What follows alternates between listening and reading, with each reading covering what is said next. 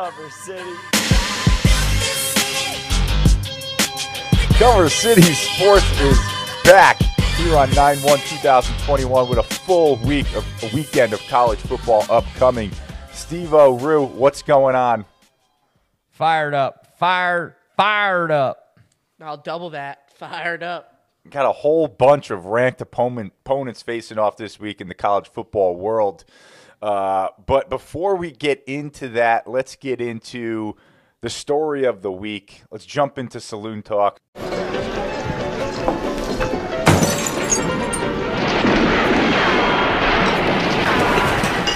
This is Cover City Saloon Talk. I think we start this one off with Bishop Sycamore, which, if you haven't heard, is not a real high school. However, they did play on ESPN this week against the number one nationally ranked high school team, IMG, again, live on ESPN. Before we get into the details, Steve-O, what was your favorite part of this story? Dave, I can really appreciate this one. Junior college dropouts are on the active roster for Bishop Sycamore. So 24-year-olds, 25-year-olds just, playing a little high school football, a little prep football, I guess, if you want to say. Yeah, listen, no one says you can't keep living the dream. Rue, what about you? It's so funny because the story just gets more ridiculous, more funny. I think something that stood out to me was the name Bishop Sycamore. Like, you look at schools like Bishop Gorman, Even Bishop McGinn, our locally. own. Those were like real people. Those were Bishop McGinn was a person. Bishop Gorman was a person. There's no such thing as a Bishop Sycamore. No one was ever Bishop Sycamore on God's creation. No one was ever named. It's a freaking tree. Yeah, it's incredible how the story gets only more unrealistic. I think my favorite part was two of the players got interviewed by, I believe it was Complex Magazine, and they couldn't fly to the game against IGM because the head coach, along with multiple players, had warrants out for their arrest and weren't able to fly. You'll have that. So let's go ahead. Let's explain, I guess, a little bit to the listener what was going on. Basically, this head coach, Roy Johnson here, created this team, Bishop Sycamore. They had a way through marketing of getting themselves in really high spotlight games, but basically the team consisted of players from 15 to 21 years old. There was absolutely no schooling. There was no real school that they were going to. I think the students said that one time they got dropped off at like a local library, and that was school for like the week. They were living in apartment buildings and or hotels, and it's really odd. The coaches would show up to some of the high-level recruiting camps, recruit high school players to move there, basically sell them on a dream, and as soon as they showed up, it was pretty evident that there was no dream at Bishop Sycamore. This guy couldn't even win good, though. Yeah, it all got exposed once they went on ESPN and they were playing IGM, and in the game, the ESPN announcers were basically like realizing that this wasn't a real team when they were Googling a lot of the players. It's like a major league is like, who are these guys? And it was an absolute blowout. At one point, they were worried about the players' safety on the field. And, Steve, I'll let you get into some of the more funnier points of this story. I just think it's great that, when you Google map the Bishop Sycamore's location, it looks like a townhouse somewhere in, like, Brunswick. Like one of those condos, those old like brick condos in Brunswick, or like Troy Hill Apartments. That's what freaking Bishop Sycamore said. On the coach, like you mentioned, had arrest warrants out against him.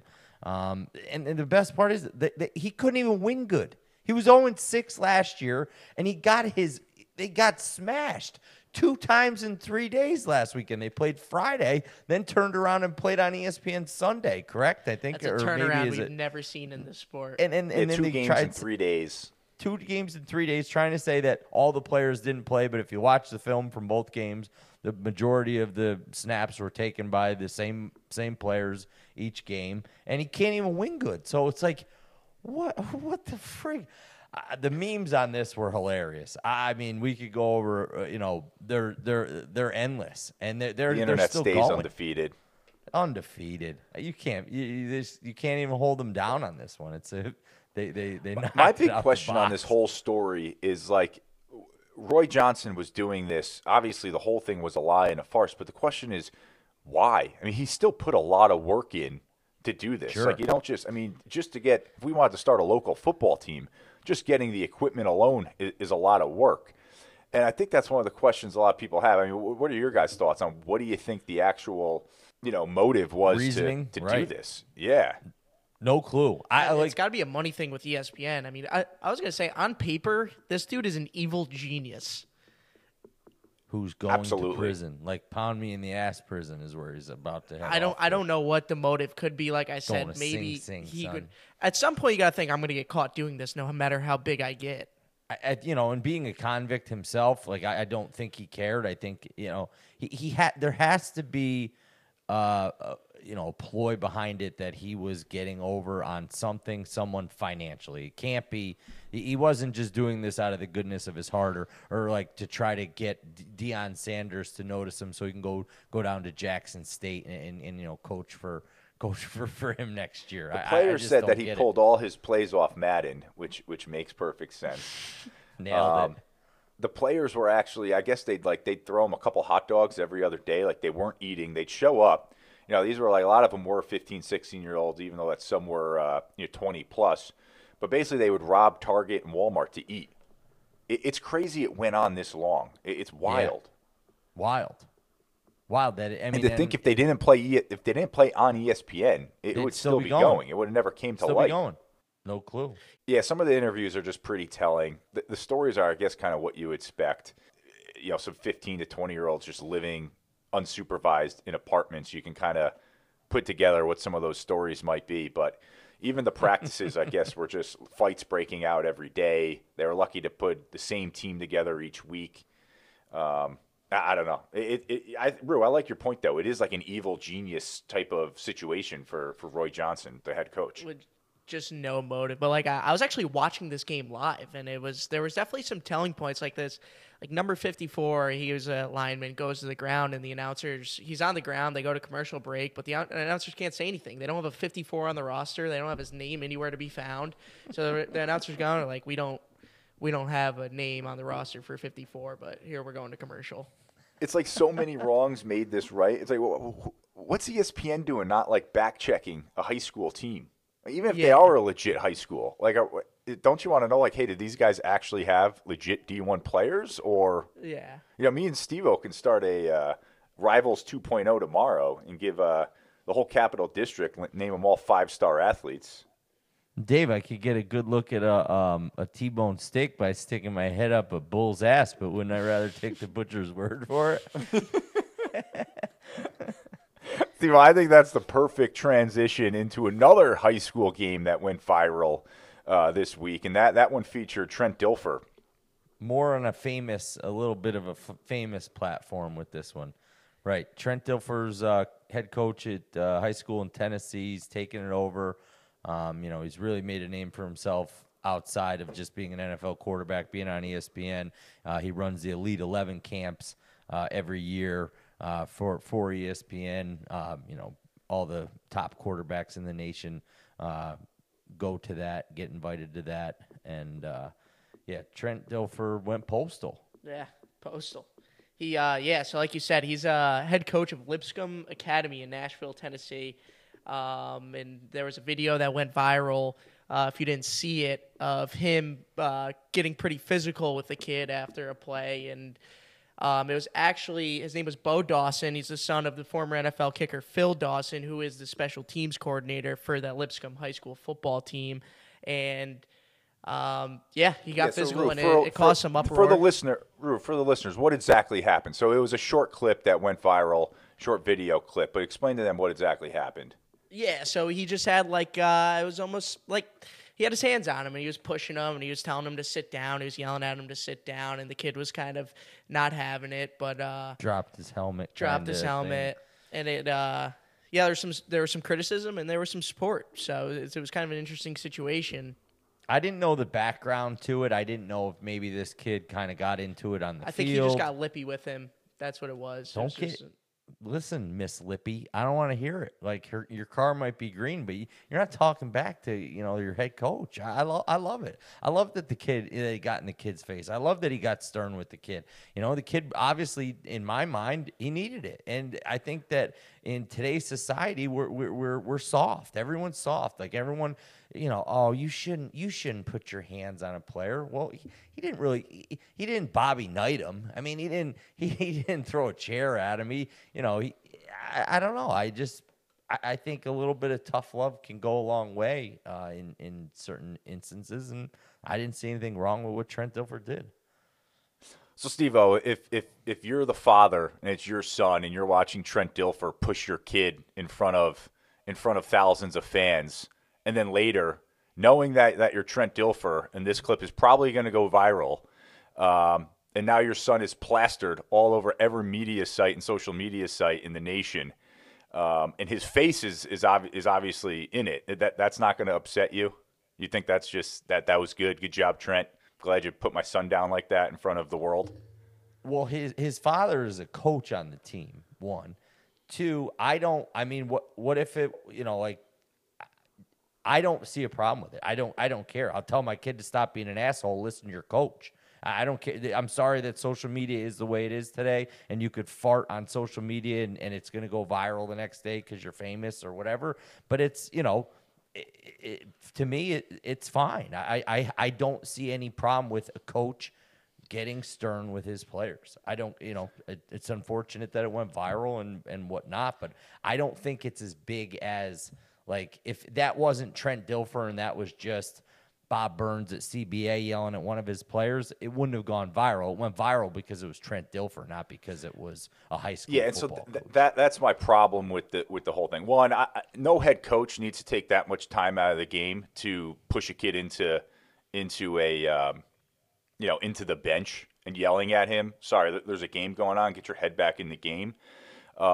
Also, I don't think coaches need to put their hands on people. If it's a line coach and he's showing him to do a drill and he gets pissed off at him and he grabs him to block him the way that he's supposed to be blocking, that's different. But just because I'm the head coach and I'm upset with you because something you said to me, I shouldn't be putting my hands on you. And Trent Dilfer should know better not to do that in public, given the fame that he has. I mean, I'm sorry. If I'm this kid, I don't want this to be what I'm known for. I made one mistake talking back to my coach. I don't know a football player that never talked back to their coach.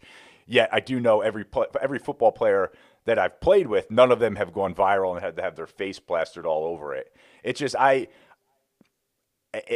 Trent Dilfer should know better, and that's why I think he immediately apologized. Yeah, so Trent Dilfer did issue an apology, and I think his main purpose rather than the fact that getting physical with a high school student, but he was kind of just more upset in the fact that he made him out as the villain in some people's eyes, Bo Dawson.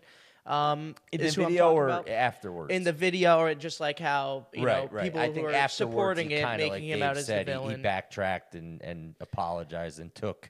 Yeah, he just kind of didn't want responsibility for his own actions. I'm sorry. I would just expect more from from someone like Trent Dilfer. If that's what they have to do to get through to a high school kid, given all the fame and respect and knowledge that they have, I think that's pathetic. Yeah, I don't know about it. I wouldn't go that far, but I just, to me, it's like there's certain instances where I've been triggered to. Like dealing with truck drivers all day long. Like if a truck driver told me to go fuck myself, like I flip, I lose my shit. You can't compare people that you work with that are the same age as you to someone that's 40 years, 30 years younger than you that's in high school and he's just a kid making a mistake. It might be worse though. What? Who's a kid to talk back to an adult? Like because you're the Super Bowl champion at that. No one's Super Bowl champion at that. Yeah. No one's saying the player should talk back to the coach and get away with it. I'm just saying it should be dealt with in a different fashion, especially, when you're in front of a live audience and you know that it's being filmed, that you're always being filmed, etc. Agree to disagree. Yeah, I think, come on. I mean, Trent's he knows better. He knows he's wrong. I mean, on the other point of that, we talked about Phillip Rivers. Now, you saw his interview. 49-0. Night and day difference, right? Yeah, well, they won that game by 55. I don't think the other team even left the locker room. Cheerleaders were out there in the fourth quarter. Yeah. But I agree. I think there's a different temperament with someone like Phillip Rivers. I don't know. Phillip Rivers gets fired up. He's been mic'd up a lot and gets fired up and talk some smack himself. He was actually, a lot of guys say he was one of the best shit talkers there was in the NFL. So yeah, his mic'd ups were hilarious. we got to throw one of those on social media, but they were like dry humor after getting like slammed to the ground. I think it was like the Broncos or something. He threw like an 80-yard touchdown pass and like screamed in the lineman's like ear, like "Whoa!" And the lineman's like, well, yeah. To wrap up Trent Dilfer, I say could have went about it in a different way. Went hardo for what's common in high school football, talking back, especially during the heat of the game. So that's where I'll leave that one. And I think the 90s football players really took this one on social media and ran with it because their coaches in practice, whether it was a line drill or working with linebackers, would jack you up all the time.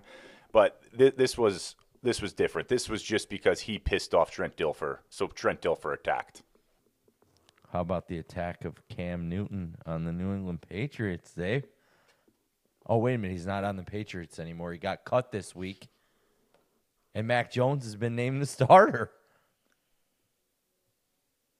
Yeah, Mac Jones had a phenomenal preseason. Cam Newton gave him some additional reps because he went down with COVID, which gave Mac Jones the ability to get more reps. It wasn't even COVID. It was something with the COVID protocols, and he didn't follow the regulations that He got like an outside test, I'm pretty sure. Yeah, which was against the New England Patriots team, the NFL regulations protocol, or the NFL. Yeah, so he had to sit out 5 games of practice, and it really kind of pushed the envelope for Mac Jones to really.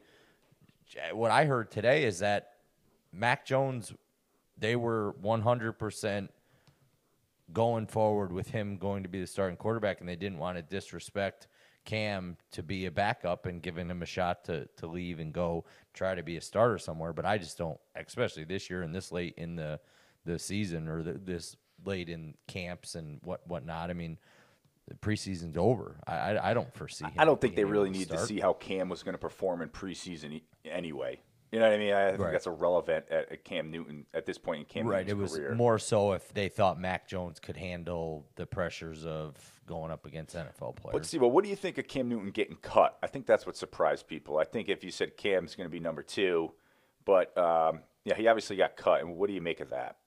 Because I think that was a little more where the shock was. Here's a big thing to me.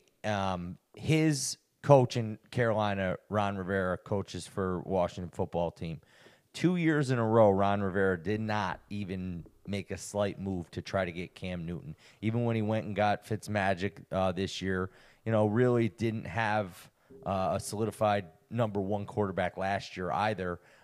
So there was a lot of questions arose that there's a possibility that Cam could end up in Washington, and he didn't even bat an eye. He did not want Cam on his team. It just goes to show me, Cam's a diva, man. Cam's about Cam. Like if it ain't rolling around Cam, if it's not rotating around Cam, it's not jiving with the guy. I've never heard a teammate, get out and really say anything overly positive about Cam as a teammate, as a team leader. He was a good football player. He was a 3-time Pro Bowler, MVP of the league, led the Panthers to a Super Bowl, but he fell off, and he fell off quick, and I think a lot of it might have to do with who he is and how he projects himself. So a lot of people at ESPN were saying Cam got cut because he's not vaccinated. I don't think it had anything to do with it. I mean, I know the regulations are a lot stiffer and a lot more elongated for players that are not vaccinated, and if they do get COVID, they can cost teams games. But I just, I know Bill Belichick does not give the media anything. They ask the questions, but he doesn't give the straightforward answer.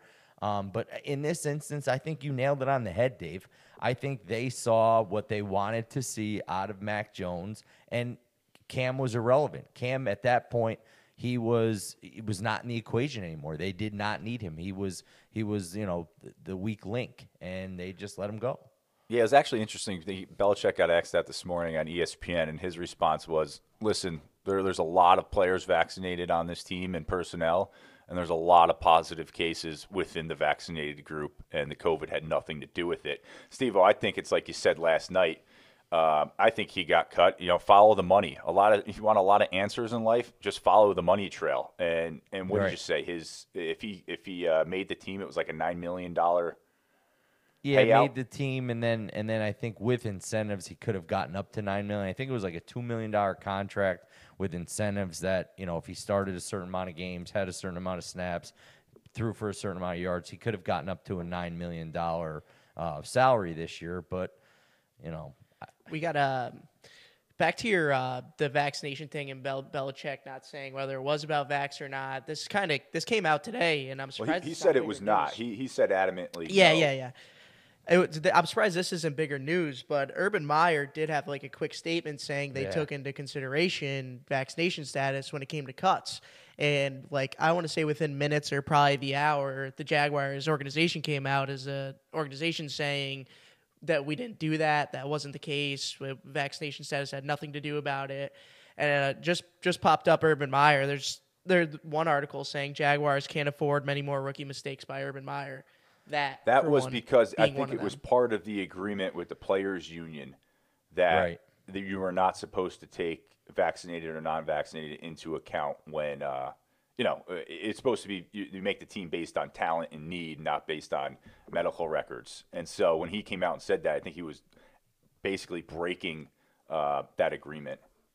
Mm-hmm. Yeah, and that's what is being investigated. Which I'm by surprised. The league. Yeah, I'm surprised that's not bigger news. Well, and, it's pretty funny though. It's like because I heard something today. It's like Urban Meyer's used to ruling the roost. In college, anywhere he was, Florida, Ohio State, even Utah for that matter. He could get away with whatever he wanted. He's Urban freaking Meyer. A guy's going to win national championships, and he could say whatever he wanted. He could hire jackass coaches that go. Put the school through the ringer, and Urban Meyer comes out squeaky clean. He could have convicts down in Florida, murderers, this, that, and the other thing, and he's still squeaky clean. Well, now you're in the NFL, brother. This is, the not-for-long league, and we see how college coaches have fared in the NFL, like Steve Spurrier, who else? Nick Saban, the greatest college coach probably of all time. He didn't fare very well because their temperaments and their kind of where they came from doesn't always translate. They got people to into answer success. to. You got people to answer to. They're not gods. So, Steve, let's wrap up Saloon Talk here. With Cam out and with Mac Jones in, that's basically 3 of the 5 first-rounders taken in this year's draft are going to be starting on opening day. What rookie QB do you think will have the worst growing pains? You know what? And he did very well in the preseason, and I was kind of pleasantly surprised, I guess, if you want to say. But Zach Wilson with the Jets. I just think when he really everything gets up to full speed and he's really seeing number 1 defenses and they're throwing the kitchen sink at the kid, I think Zach Wilson's going to have the biggest struggles. I know you could say, Trevor Lawrence, but I think the game's going to slow down a little bit faster or a little bit more for Trevor than it will Zach. And really, the Jets are in a very tough division. You got Miami, you got the Bills, you got the Patriots, who are we've spoken to numerous times, spent tons of money in the offseason. Got 6 players back from the COVID, being out with COVID last year. So they're in a tough division to where I think that the biggest growing pains will be for Zach Wilson because I think he's in the worst position. They did, bring some weapons around him, Elijah Moore and whatnot, but I think it's going to be Zach Wilson. I think everyone else is going to be eased into it a little bit more. If Mac Jones was on the Jets and Wilson was on the Pats, would you be saying Mac Jones now? Definitely. I think anybody that ended up on the Jets. What about if it was Trevor Lawrence? It would be a harder kind of draw for me to go that way. But you know what? I think the goddamn Jets. I mean, I'm not sold. I know they have Robert Saleh in, rookie head coach who's, really did great things for San Francisco's defense out there. People love him, really think he's a player's coach. But I just think he's going to have the worst growing pains in the toughest division. And I think Bill Belichick's going to put Mac Jones in the right position to succeed. I think the other two that aren't starting are Justin Fields and Trey Lance. And from what I'm hearing is Trey Lance is going to almost be like, QB 1A, where he's going to go in on certain situations, certain plays on certain drives, not just like, Garoppolo gets, first drive, third drive, and Jimmy gets the second, fourth. No, it's like, no, you might get the first 2 snaps, and then Trey comes in for the third snap. Like, they're talking like Kyle Shanahan's going to run some different schemes like that, but I still think he'll be eased into it. I don't think he'll take the brunt of the, punishment, I guess, if you want to say, for failure. It'll more so be on Jimmy. And then, let's be honest, Andy Dalton's probably just going to get his head smashed in, and Justin Fields is going to come in and save the day and be like the franchise savior. That's what I'm thinking. But I got kind of a hard on for Justin Fields. So I don't know. I think it's going to be great. I think this rookie QB class is awesome. It's one we haven't seen probably in a long time. And I know, like I keep saying, preseason's preseason, but a lot of these guys, they showed that they can play, at an elite level in the preseason. We'll just I think the NFL's got a ton of young talent at QB, and should be an exciting year for that. So that's going to wrap up Saloon Talk. Let's jump into some of the top games of the week. We got 8 of them to go through, and it starts on Thursday night. And for the listeners, so we record on Wednesday night. We do our best to get this out on Thursday, but sometimes we push to Friday. So Thursday night game is number 4 Ohio State, favored by 14 points against Minnesota, 8 p.m. on Fox. The over-under on that game is 63.5. Steve-O, last week we talked about Ohio State, new quarterback, ton of talent at wide receiver. What are your thoughts on this game? Yeah, I mean, like you said, Dave, tons of talent at wide receiver. 14, I don't know. 14 might be a little bit too much for PJ Fleck and company there with, Tanner Morgan. They're bringing him back as a junior quarterback there who put up pretty good numbers as a sophomore, played minimal last year. I think he got injured. And so technically this would be his senior year, but he's classified as a junior because of the COVID year. But Tanner Morgan, he was electric 2 years ago, really kind of jumped onto the scene in the Big Ten. Big Ten's more kind of like known for smash mouth football, where Ohio State over the past few years and even that, Minnesota there, with Tanner Morgan kind of hyped up the more so the spread it out. Yeah, the spread offense and throwing the ball a little bit more to add a bigger dynamic. But Dave, like you said, even though C.J. Stroud's a freshman or redshirt freshman quarterback coming in to start, the weapons that he's got around him with Chris Olave, Garrett Wilson, running back, Master Teague. So the weapons that Ohio State's going to have on offense. 14 might be the number, for 14, 17 points. Ohio State might come out and prove a point. Ryan Day got a full camp with these kids, so it's not like they're coming in off a COVID year where at least they had Justin Fields last year, so they were confident in a quarterback that knew the system. Well, they had a full camp, they had a full spring practice, full spring, ball, full fall camp. So, I think Ohio State is going to be another juggernaut. We talked about it last week, and I just don't know. One thing, you're flipping a coin on this one? I would, with the number. It's a high number for week 1.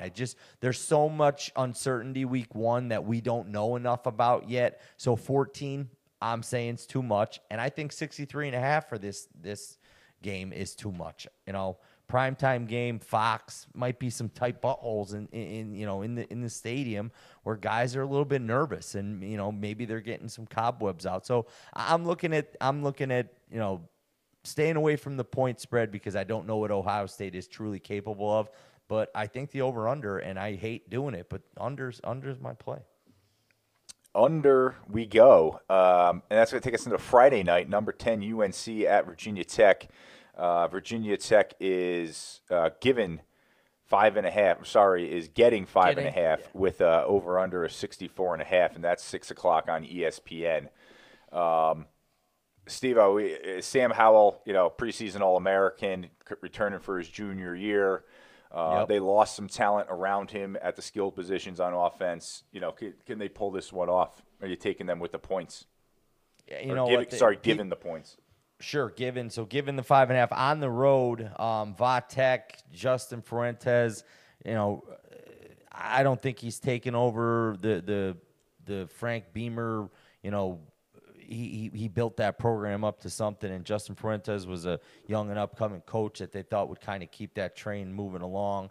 He struggled at Vatek. Mac Brown has gone into North Carolina and really become a huge recruiter for that school. So, yes, they lost their top 2 running backs. Yes, they lost their top wide receiver. But they still have Sam Howell. And as we know, Dave and Rooster, in college football, if you have an elite quarterback, you're always going to be relevant. You are always going to be in that game. So, in this case, again, I think 64.5 is a lot of points. I think that's a ton of points for a Friday night game, for opening week. Brand new quarterback, Vatek. Friday is always a Brand new weird quarterback, night to Vatek. play football. Yes, I agree. Yeah, it's high school night. Yeah, it's high school. Yeah, exactly. Starting to steal the little boy's thunder. Like, what are you guys doing? What else? Hit him with some stats, Rue. Give it to him. What's Yeah, good? what do we got? We got UNC's 4-1 their last 5 away games against the spread. Or no, they're 4-1 straight up, 2-3 against the spread in their last 5 away. They've averaged over 40 points per game last year. Howell chucked for over 300 passing yards per game. In my opinion, I think this is a statement game for Howell because if I recall correctly, he's 3rd or 4th in the Heisman running and has a legit shot from his numbers from last year. He's got to show out against this new quarterback, against a team that's been struggling. Who would you say? Braxton Burmeister? Braxton Burmeister, Yeah, sounds like a guy from like Another the name. Christmas. Or what was it? Rudolph the Red-Nosed Reindeer Yeah. there, where you go to Island of Misfit Toys and, Braxton Yeah, they're headed. Burmasters, coming Sitting out there to on the lead the way shelf. with Cornelius. Hendon Hooker departed for Tennessee, and Quincy Patterson departed for starter at North Dakota State. Those were their 2 prior quarterbacks. So, not even a backup. Kind of a new face. New face for Vatek. And actually, Virginia Tech missed the bowl game last year for the first time in 27 years. So, I'm going to roll with the Tar Heels. I'm going Tar Heels on this one. I'm going Sam Howell and company, Mac Brown. Getting it done on the road, week 1. Let's do it. So then Saturday, a monster lineup here, especially for the first week of the season, and it starts with Penn State, number 19 Penn State at number 12 Wisconsin. Wisconsin is given 5 here with an over/under of 50, and that's at noon on Fox. Nooner, Penn State's looking for a big turnaround season. Really, really had a tough COVID year last year. We knew how screwy the Big Ten was and what they kind of weren't playing. It was a kind of, guessing game on what was going to go on there. James Franklin has done a good job of, building on what Bill O'Brien kind of started the rebuild after the whole, debacle with Penn State football. They've got Sean Clifford returning at quarterback. But, I don't know. If I ask my man Joe Bianco down in Delaware what he thinks, he's going to say, Penn State by 100. But I don't know if I can go there. Wisconsin's bringing back Graham Mertz. Started last year, got injured, but did show some really good flashes of being an elite quarterback. We're going Big Ten football here. I think this is going to be a smash mouth game. Phil Steele, people that don't know, does a huge college football magazine each and every year. Really big into it. Very known. I don't know if you want to call him an analyst or guy that covers college football. He has Wisconsin is his number 2 surprise team in the nation for the upcoming season. So, you know, we'll see. Wisconsin's always in the running for a Big Ten title game. And I think they're definitely always relevant. Yeah, at least in recent years. Sure. Yeah, we got Wisconsin 24, 25, and 1 as a home favorite in the Paul Christ era. Christ era. I like Christ. Christ sounds good. Christ Almighty, but it is Chris. So, so for my research, we got the Badgers only ran for 200 yards once in 2020, and a lot of analysts saying both teams here have struggled establishing a run game, which has hurt their passing game. And if Wisconsin can get it going with the ground game, it can have a weapon in the backfield. We know that Graham Mertz can truck the ball. If they get that, they're going to win the game by a significant amount. But like you said, smash mouth football. That 5 spread, it might be tight. And if they can't smash mouth it, then they can't, like you said, they can't play action off it and right. Really and that goes for both sides of the ball. I mean, that's football 101. So this is where I'm going to be where it stands out. I agree. I'm going to be the kind of the boner, if you want to say, and go with the under again. 50 points, these two teams, a lot of unknowns. I'm going under again. I know it sucks. I know no one likes betting unders, but I'm going with the under. I don't think these two offenses have really, figured it out. And week 1, they're not going to be clicking on all cylinders. Go with the under. So I would just add my 2 cents on this is I kind of like Wisconsin. I think the teams that really struggled in the spring last season, I think they struggle harder to really come out of the gates with some momentum with a win. Yeah. I agree. I think we underestimate. We gave a pass on teams last year that had a bad season, but really for no reason.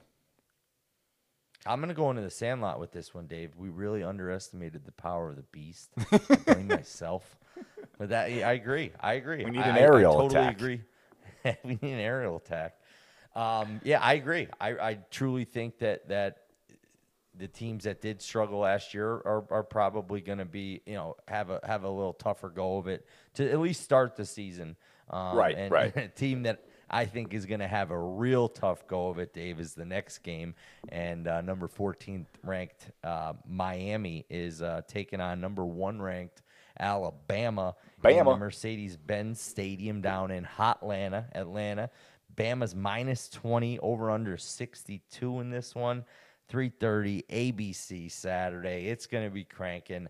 I'm hyped to see Bryce Young and what he's got. He was a highly recruited, highly touted quarterback out of California, where Nick Saban and a lot of these East Coast schools have been stealing California quarterbacks. We're going to talk about DJ Uiagalelei later. He was a Cali quarterback who really can't stay in the Pac-12. And I'm excited to see what this Bryce Young can do. Dual threat quarterback, throw it, run it, and really kind of interested to see what Bama's offense is going to look like with Bill O'Brien as the offensive coordinator as well. Steve Sarkisian left to take over Texas, who we're going to mention here in another matchup against ranked opponents later. But I'll be interested to see what the Bama offense can do. They have John Mechie back. He's going to be the main target at wide receiver, kind of. I think a lot of Roll Tide Bama fans are looking for him to step in to be that Devontae Smith type from last year. They lost him and Jalen Waddle. So they got some shoes to fill. Najee Harris left. So, Bama's got shoes to fill, but they're Bama, man. Number 1 recruiting class in the nation, basically every year. So, they bring in horses. And Miami, D'Eriq King had a knee injury, late in the season last year. I just don't know how he's going to react and how truly healthy he is. And he's what makes them go. If D'Eriq King's not going, Miami's not going. Mario Diaz is, he's been there. I think this is his 3rd season as head coach. He was the DC before that. I don't know. I'm rolling Tide until the Tide rolls me. That was my motto last year, and I'm going to stick with it this year. Roll Tide, roll Tide. Yeah, I think one fun fact here is Bama covered last of their 5 neutral site opening games dating back to 2015. So I don't know. Hard to find someone to bet against Bama opening week, especially going in Miami, who's kind of been a little bit hit or miss, especially Right. against the spread. I think they're 6-5 against the spread last year, and Bama was 9-4. But moving on, But before you move on, and Dave, like 9-4 is with big spreads, big lines. Like it's not like Bama even in an SEC conference, they're laying double digits almost every single game, and so to go 9-4, in those games, that's good. yeah. That's And then good. then we got 3:30 on BTN, number 17 Big Ten Indiana Network. at number 18 Iowa. Iowa is giving 3.5 points with the over/under at 45. The Hoosiers, baby, what we got? Michael Penix Jr. is back. Another guy dealing with a knee injury, coming off injury a little bit earlier in the season. Maybe only a few weeks, but I don't know. Rue, hit him with what the Hoosiers did for Cover City Sports and our listeners last year. You want to talk about free money? Indiana. Give me free my money. Money. Well, I'll just say overall, Indiana was combined in the past 3 seasons 7-0 against the spread as a road dog. But I think last year we had them at 7-1. Yeah, 7-1 against the 7-1 spread against total the spread. So last that year. was Yes. easy money. Hop on the Hoosiers wagon because Ooh, but it's they're taken. 0-3 against the spread in their last 3 games against Iowa. Now it makes you think. Okay, now you got to put your thinking cap on. Maybe dig into It's this still one hard a little with bit deeper. with hold my Michael Penix at quarterback. I know. Hold on. Playing so well last year too till he got hurt. He was Glad to see him back though. Love the kid. Lefty, could throw it, could run it.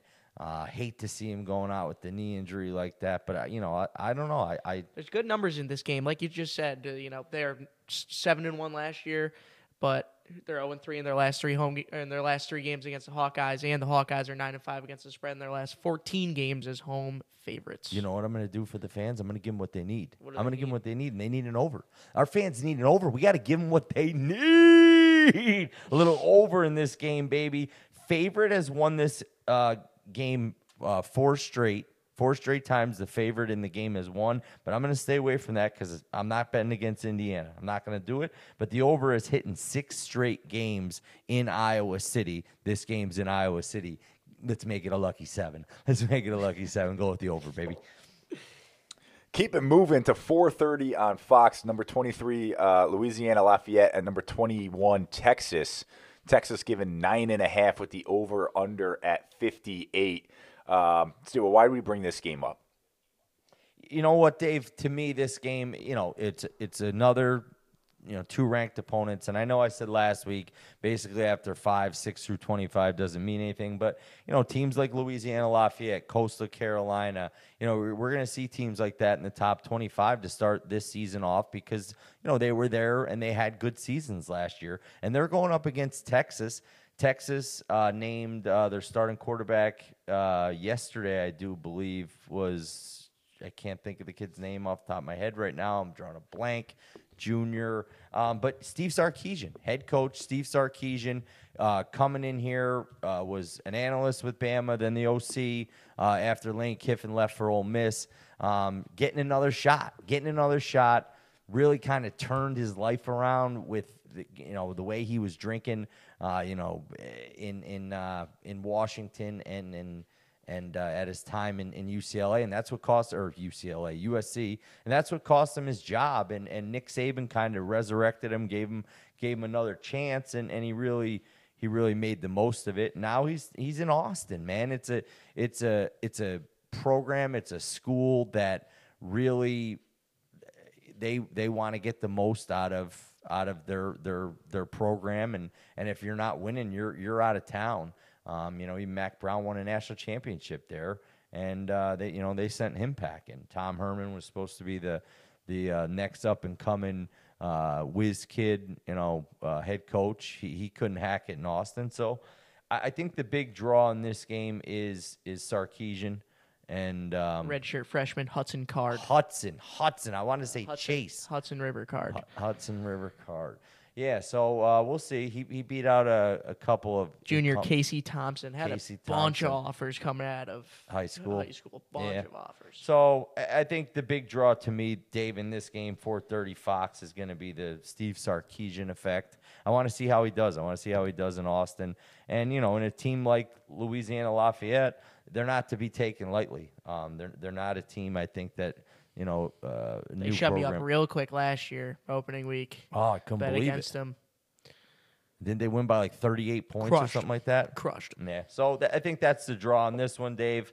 I don't have a say on which way to bet, but I'll be tuning in just to see how Texas does. Where are you leaning? Texas?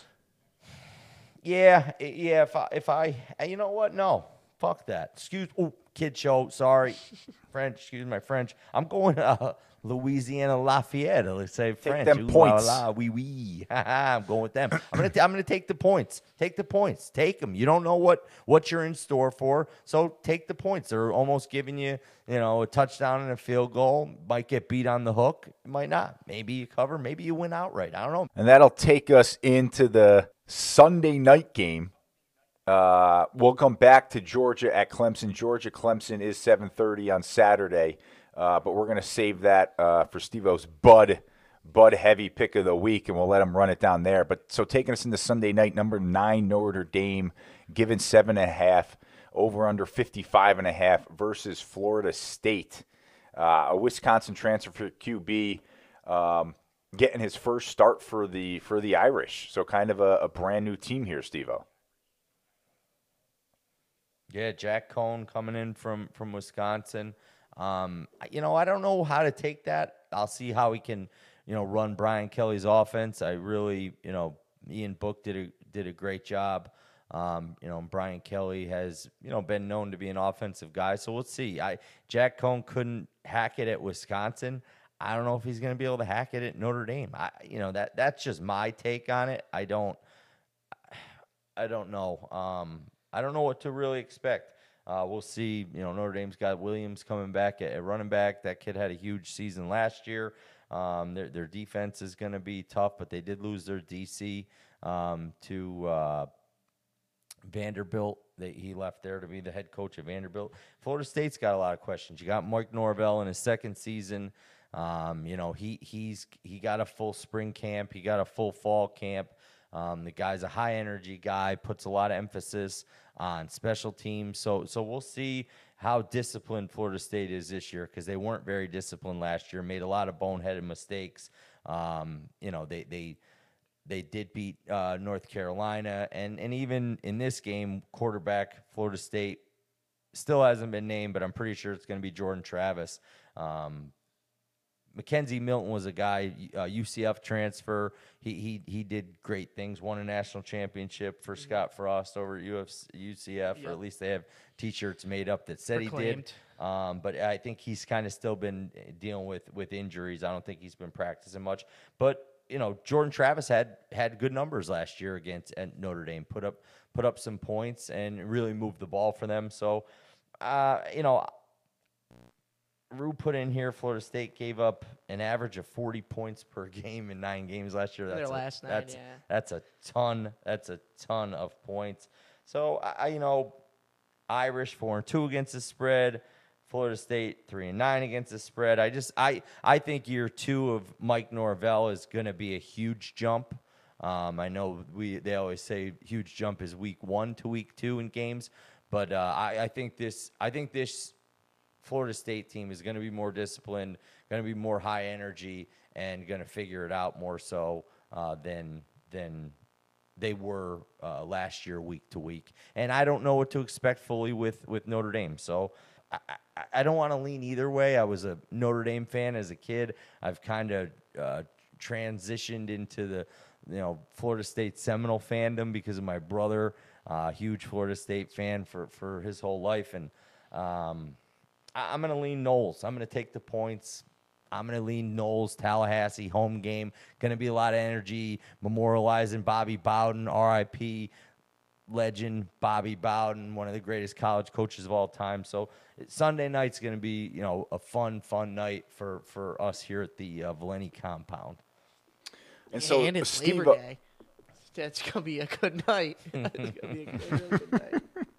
So, Steve-O, before we get into your Bud Heavy pick of the week, which features obviously the game of the week, Georgia versus Clemson, give us the 60-second rundown with Steve-O. What's got you fired up this week? Dave, what's got me fired up this week, and I'm going to give the people what they need, are the New York freaking Mets. Who do these players think they are? Javi Baez, my man, you hit 210 the last month of the season, and fans booed you, so you give them a thumbs down because you actually went out there and got a hit. The same fans that pay your salary, your $20 million plus salary per year, that's money we're never going to make in our lifetime. And this guy is making it in a season with fans that have to go out there and pay their salaries. They have to basically drop mortgage payments to go to a freaking baseball game. And you're going to stick your thumbs down to these people? Well, good for you, Mets. Brass, for getting in the players' faces, telling them to get their shit right, because that ain't right. You ain't booing the people that are putting money in everyone's pocket for that franchise. So with 60 seconds this week, Mets players, shut the up. Steve, I know I disagreed with you on the earlier with the Trent Dilfer, and that was probably, a lot of people probably think that was a soft take, but I just agree. The millennials are out of control. They're absolutely out of control. They're running rampant, and there's not much we can do about it. No, they're not. They're going to give thumbs down because they got booed. Well, hit better. Hit better, Javi. All right? Trying to bring poor Kevin Pillar into this. Guy took a baseball off the face earlier this season. He's a little still concussed, CTE from it, but don't bring him into this shit. Francisco Lindor, what are you trying to do? You're trying to muddy waters with that guy? He's a franchise player there, Javi. Go back to Chicago. Moving on. We got number 5 Georgia, number 3 Clemson, an absolute amazing 7:30 game on ABC to kick off, the first week of college football. JT Daniels returns at QB for the Bulldogs. Clemson starts, their redshirt freshman DJ Ugalele, who got 2 starts, 2 wins, 2 tremendous performances last season. No, loss, Dave. Dave, one was a loss. Oh, that's right. That's Notre right. Dame, Still put up heavy numbers. He was numbers. 1-1, but huge numbers. Huge numbers in both games. But this is your Bud Heavy pick of the week. Take it away. Lantern, give him the music, baby. Hey,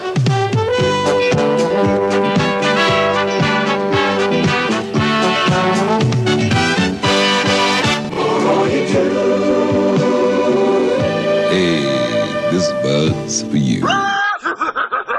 How awesome is this week? 5 ranked opponents on Saturday to top it off with this game. I love it that the teams are coming out and they're not playing cupcake schedules in week 1. I love this. Number 5 versus number 3, Clemson, Georgia. 2 teams that I think are still going to be standing when it all is said and done at the end of the year. It's in Charlotte, so it's a neutral site game. I know there's a lot of people are leaning towards Clemson, and rightfully so. They're heavily favored to win the ACC, bringing back veteran O-line, number 1 ranked D-line, number 3 ranked linebacker, so their defense is going to be pretty stout. But don't tell Justin Fields that, because he lit their asses up last year in the playoff semifinal game. DJ Ugalele, Justin Ross, spells it with a Y, Justin with a Y. They're going to be a dynamic duo this year. But are they Trevor Lawrence and Travis Etienne? Because those are going to be 2 big shoes that you got to fill. And I know Etienne was a running back, but the guy could also catch it out of the backfield, made huge plays. And they're going against a team from the SEC, baby, the Georgia Bulldogs. Like that creepy kid that was painted in white, the Bulldogs. I'm going with Georgia, baby. Give me the points. Give me the over. I love the over in this game. I got my main man, JT Daniels. I know Fizzle can't stand the kid, but I'm liking him. 4 games last year, 1,200 yards passing, 10 touchdowns, 2 INTs. I look for him with a full offseason spring, fall. Keep saying that. Huge for these guys to really get reps with their team. They got 2 Great running backs coming back with Zamir White. He rushed for 793 yards last year, 11 touchdowns. And you got Dalvin Cook's little brother, James Cook, looking to build off a pretty solid freshman year. I know the loss of George Pickens, it might hurt, but it's Georgia, man. It's the SEC. It's Kirby Smart, top 5 recruiter each and every year in, year out. Give me the Bulldogs. I'm taking them. Down goes Dabo Sweeney. Down goes Clemson. Sorry, DJ Ukulele, I can say your name right, but you ain't winning this one, baby. Let's go, Bulldogs. Well, they could still win. Georgia just has to cover 3 points. All right, either way, Georgia. Go with Georgia, baby. Take the points. Take the 3. Take Georgia. Parlay it with the over. Yes, sir. Bud Heavy pick of the week. That's going to do it for us, folks. Enjoy this week of games. Follow us on Twitter at Cover City Sports, on Instagram at Cover City Sports. You know Steve will be dropping some videos and his hits and misses throughout these games. So tune in, leave us a comment, leave us a like, and we will see you back next week. Yo, Lantern, light this baby up. Yeah, Cover City. What y'all saying? Give me my money.